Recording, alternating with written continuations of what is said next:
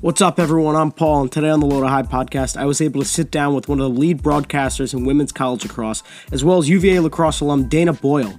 Dana and I spoke about what it's been like covering college lacrosse during COVID, what it was like to cover the Final Four in person for the first time, and much more.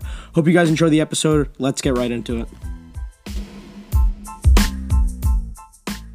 I don't think anyone's happier than Dana Boyle. Not only was she able to cover some of the best women's lacrosse championship games in recent history, she was also able to see her former UVA Wahoos win the national championship. Dana, how are you today?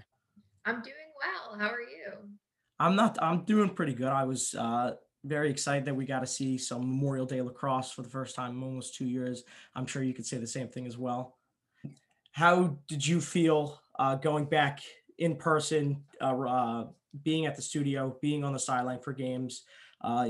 Was it was it exhilarating? What were the differences from it being instead of it being on a Zoom call? How did it feel for you? It was incredible. I don't know if I could put it into a single word or even describe it because it was amazing. And being in person on the sidelines, that's the first time I had done sideline reporting or as an analyst. And the energy was electric.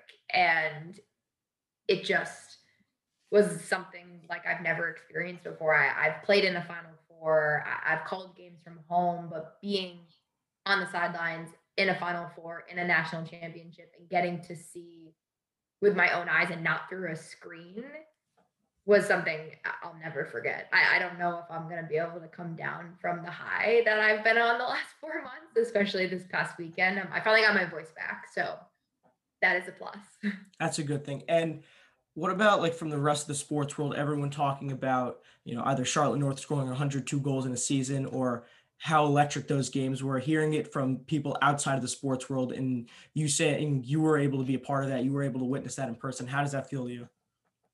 I'm just really grateful, and I have an immense amount of gratitude for the sport of women's lacrosse. I played it in college, and so it's no secret to me that it's exciting.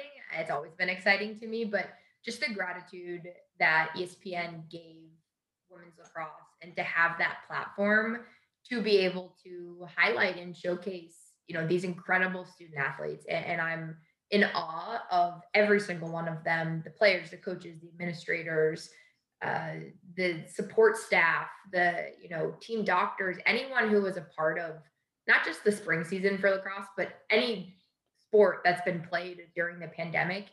It takes so much sacrifice and so much work, and I have a small amount of clue what it takes behind the scenes, but nothing like those teams have experienced this and those institutions have experienced, like being able to sacrifice.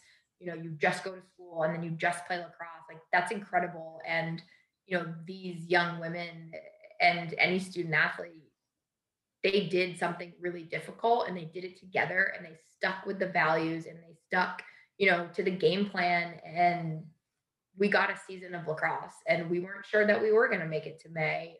And so to be at the Final Four and to be at the championship game, I just had so much gratitude and I just have so much respect for anyone, who played a spring season, whether it's lacrosse or softball or I mean, field hockey played in the spring. It's amazing what they were able to do. And they gave us all some really great lacrosse to watch on TV. Does it feel unreal from how you started off doing your first broadcast on a Zoom, uh, not really sure what the outlook of the season is, not even knowing if you're going to be able to call another game the week after, if the season was going to get shut down quickly, to being in person for Memorial Day weekend for the girls lacrosse champion or women's lacrosse championship, watching watching an amazing game. How did that feel for you? It's next level. This was my first full season with ESPN. I've done some digital games and I did two linear games last year before the pandemic and everything got shut down. And so I wasn't even sure that I was going to be broadcasting. I wasn't sure. And so to be able to be brought into the ESPN lacrosse family and welcomed and treated with kindness and respect, and people offered advice, and Paul Carcaterra and Anish Sharaff and Quinn Keshnik, and I mean anybody. It just they've all been so helpful and they've all welcomed me in, and that's special. And that doesn't happen all the time. And then she and Sam McBirch is a legend in the women's lacrosse world. And she's been broadcasting for so long and has so much experience, and to be able to learn from her and all get to work together to put sports on TV and put lacrosse on TV was amazing. It's surreal. And I actually sometimes don't believe that I just completed a season because I was at home for most of it, but it still was electric and it still was fun. And, that adrenaline that you get when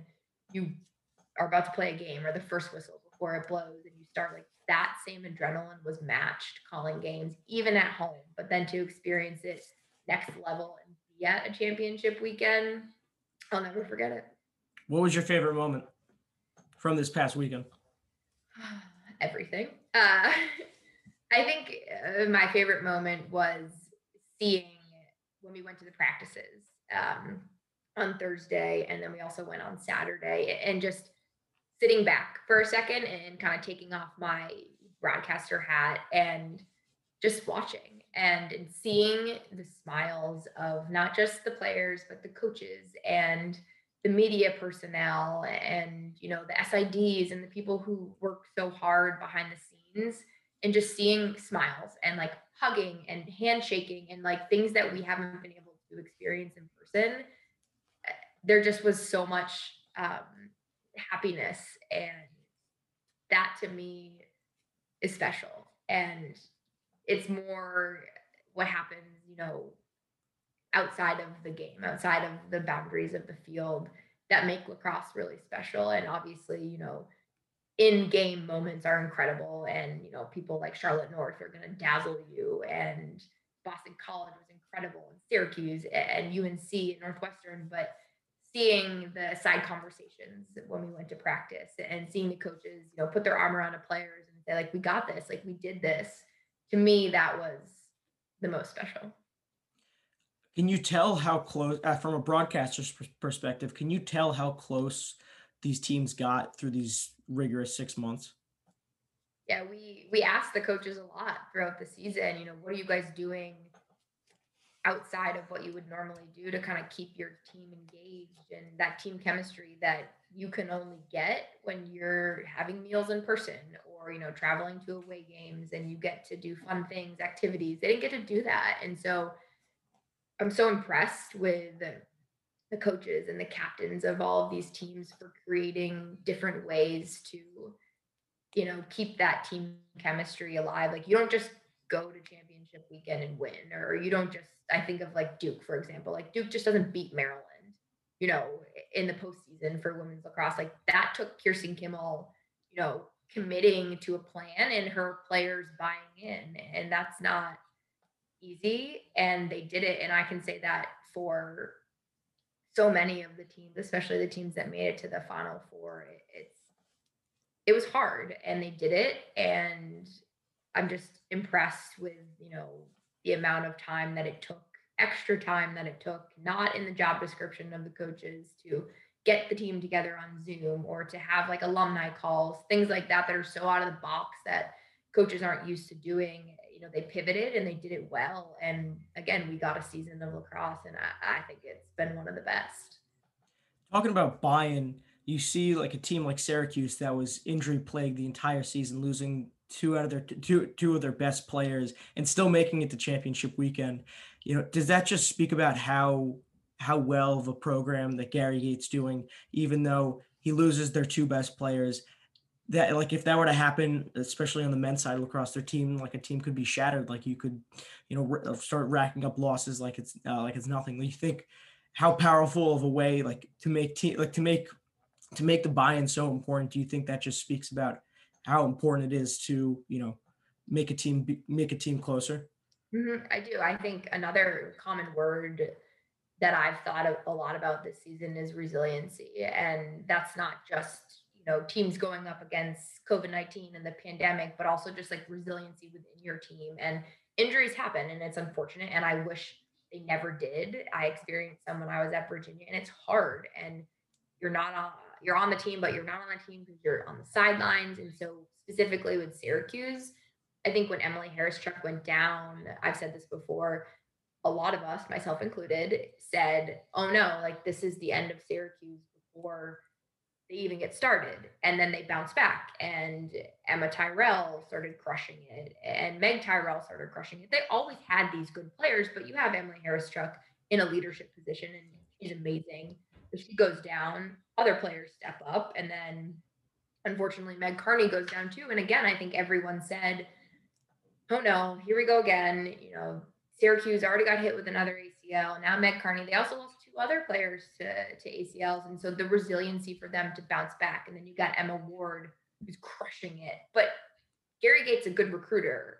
And so he knew what he was doing. He recruits these excellent players, and he does do a good job of getting those players minutes early in the season and letting them get out some of the kinks to playing in college. Is very different. The level is, 100 times more difficult than it is in high school. And so, he's really strategic, and all the players that go to Syracuse, or any player who's playing at the next level, they are good and they deserve to be there. And so it's just about developing. And so the resiliency for Syracuse as a program to continue to fight back. And I've spoken to Emma Ward, and she said, like, we want to do well for those players who are sidelined with injuries. And so it's that belief in the team that we can do this. And, Emily Harris Chuck and Meg Carney, although they can't be on the field, they were still leading from the sidelines and very much a part of the team. So that resiliency to me is so impressive. Every team has experienced it this year, whether it's injuries or COVID pauses, or a number of things that come up in the season, family deaths and hardships. Every team has dealt with resiliency, and they've come out on top because of their attitude and their approach to the season. 100%. And looking at that semifinal matchup for Boston College versus UNC, do you think that is like a textbook reason, a textbook like explanation of chemistry beating just pure talent? I think Boston College has talent. I think you look at those teams on paper, and in my opinion, they're very equal, and the coaching is equal, and the skill of the players is equal. I think in those moments, you have to perform, and whatever team is going to perform, and I mean that by saying like the little things, like shooting percentage. Like UNC didn't shoot well that day. Are they good shooters historically? Absolutely, they're some of the best. But they couldn't find the back of the net, and so that really, they struggled with it. And so Boston College and UNC both showed up to play that game. And honestly, I think everybody had UNC winning the entire thing. I did too. It was in my bracket. And so it's really just about the little things and the X's and O's. And, both teams deserve to be there. And I wish this year we could give everybody a trophy, because it's been really hard.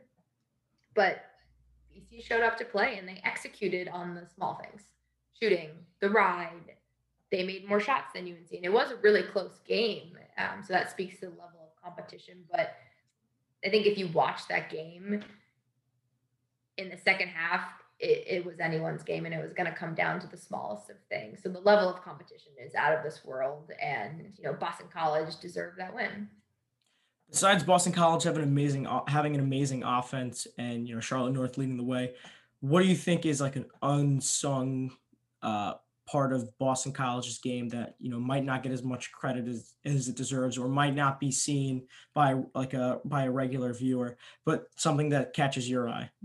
I think through and through, their team is talented. Obviously, the offense we talk about a lot, and I was an attacker and a midfielder in college, and so my eyes go to the attack and midfield. But I've been so impressed with the defense.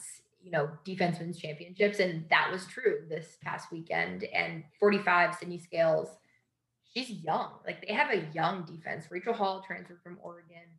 She's incredible. She played her best lacrosse at the Final Four. It's hard to be a goalie. You couldn't pay me any amount of dollars to be in the cage and just get rifled on with shots from some of the best players in the country. Like, I don't want to get shot on by Jamie Ortega. So Rachel Hall was amazing. She told me during one of the practices this past weekend that Billy Bitter, the assistant coach for Boston College, who works with the goalies a lot, he said to Rachel, if you can make between 10 and 12 saves, like we'll win this game. And that was against UNC and she made 11. Um, and so she's been amazing. And Sydney Scales, she was matched up against Jamie Ortega and she did an excellent job. And then Syracuse, they put her on Emma Ward. And I think to have freshmen and sophomores, Hunter Roman's another one, to have those players step up. They've stepped up the whole season, but to have them do it to another level Mhm. is incredible. And I thought Sydney Scales, was my unsung hero of the weekend. She matched up against one of the Tyrell sisters, and she crushed it. And so to have that young talent in leadership at such a late part in your season is clutch. It's key. And do you see the same thing happening on the offense as well, even though Charlotte North is going to be graduating? Players like Belle Smith going to be stepping up next season. Do you think Boston College can pick up right where they left off? I do, and I think that's a testament to Coach Acacia Walker Weinstein. Kara Urbank is the only one on the team that's been in the situation like they were in the Final Four, and she's really been a great leader. She's their quarterback. She doesn't get a lot of attention. I don't know why, but I love watching her play. But then you look at Belle Smith and Jen Medjid, they all work so well together. So if Charlotte decides to come back, awesome. But if she doesn't, Acacia's put them in a really good spot to continue to be successful. And then you have like Annabelle Hasselback. She doesn't get a ton of minutes, but when she does go in, she does really good things. And so I think they're just strong, and it starts with the coach, and it starts with Acacia, and it starts with her investing in her team, not as lacrosse players, but as people first. Looking at Charlotte North, seeing that she had 102 goals in one season, is there a way to like show how much of an athletic achieve is there a way to like show like in another sport perspective how strong of an athletic achievement that is, especially in the sport of lacrosse? I think you watch her play, and her play speaks for itself. I don't even know if you can compare her to anybody else because she's unique, and she is Charlotte North, and that is, her greatest quality is that she is who she is, and she's so athletic. And it's not just the way she shoots. Like she'll pick up a ground ball and she does this like spin move and evades the defenders, and you can't. A lot of that you can't teach.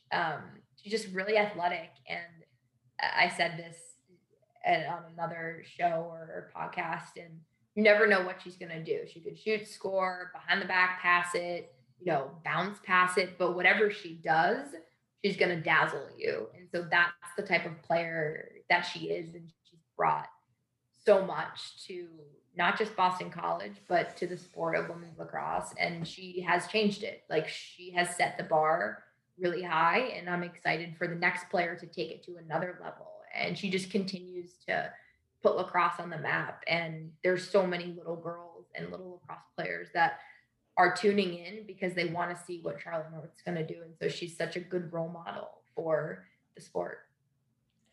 uh Thinking about how this season went as a whole, what were some big takeaways that you had, through all the ups and downs from Zoom call to being in person finally? What was one big takeaway you had? Oh man, that's a that's a tough question. I think gratitude, not just from me being able to call games, but for players, coaches. Everybody was so happy that lacrosse was back. It's a unifying force, and it brings people together from different backgrounds and different walks of life, and they can come together and celebrate a sport. I think that's special, and we didn't get that last year. And so to have that ability to all be everyone's biggest cheerleaders, I think was unique.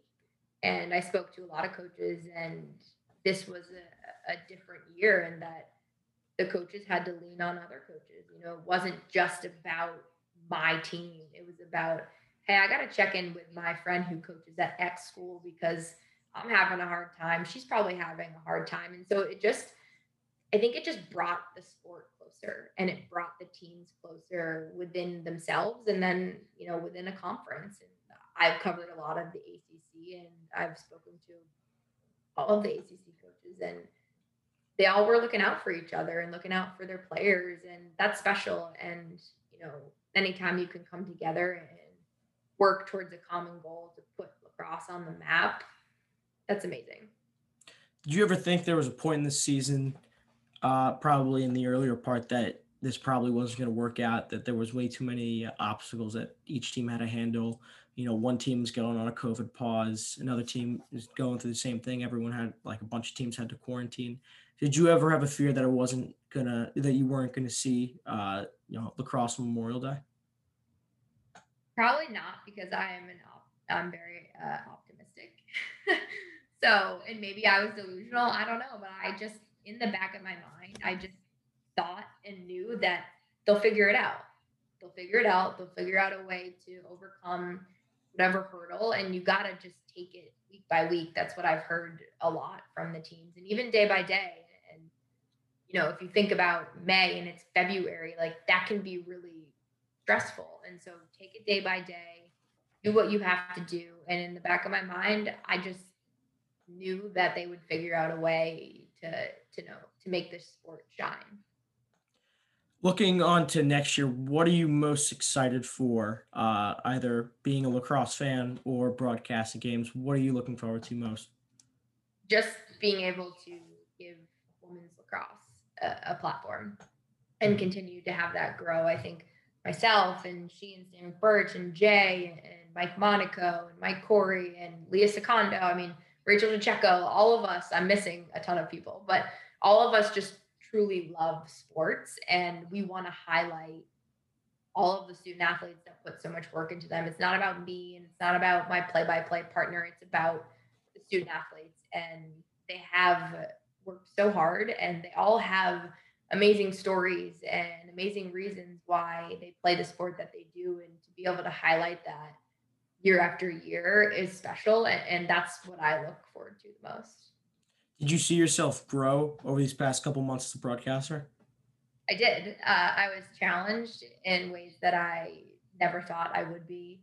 I don't think I've ever worked this hard in my life as I did the last 5 months. It's new to me, and it doesn't come easy. And so, I'm not a fan when I'm calling the games. I have to be a student of the game. And so, yes, I know lacrosse, but learning from other people was really helpful. And Anish and Park and Quint and Sheehan and Leah and so many people have helped me and helped me develop. And I just have to continue to work hard at it and get better. And I don't know if you ever perfect your craft in this business, but it's fun and every day is different. And I saw myself grow, not just in a confidence way, but how I delivered games and how I approached certain situations. And so I'm better after 4 months, not as a broadcaster, but as a person. And so that's also special that you can find something that you love, but it also makes you a better human being. Bringing up Clark, Quint, and Anish, watching those games on Saturday, watching them broadcast on Saturday and Monday. Did you learn anything, or like over this entire season? Did you learn anything from them that you've brought over to when you broadcast?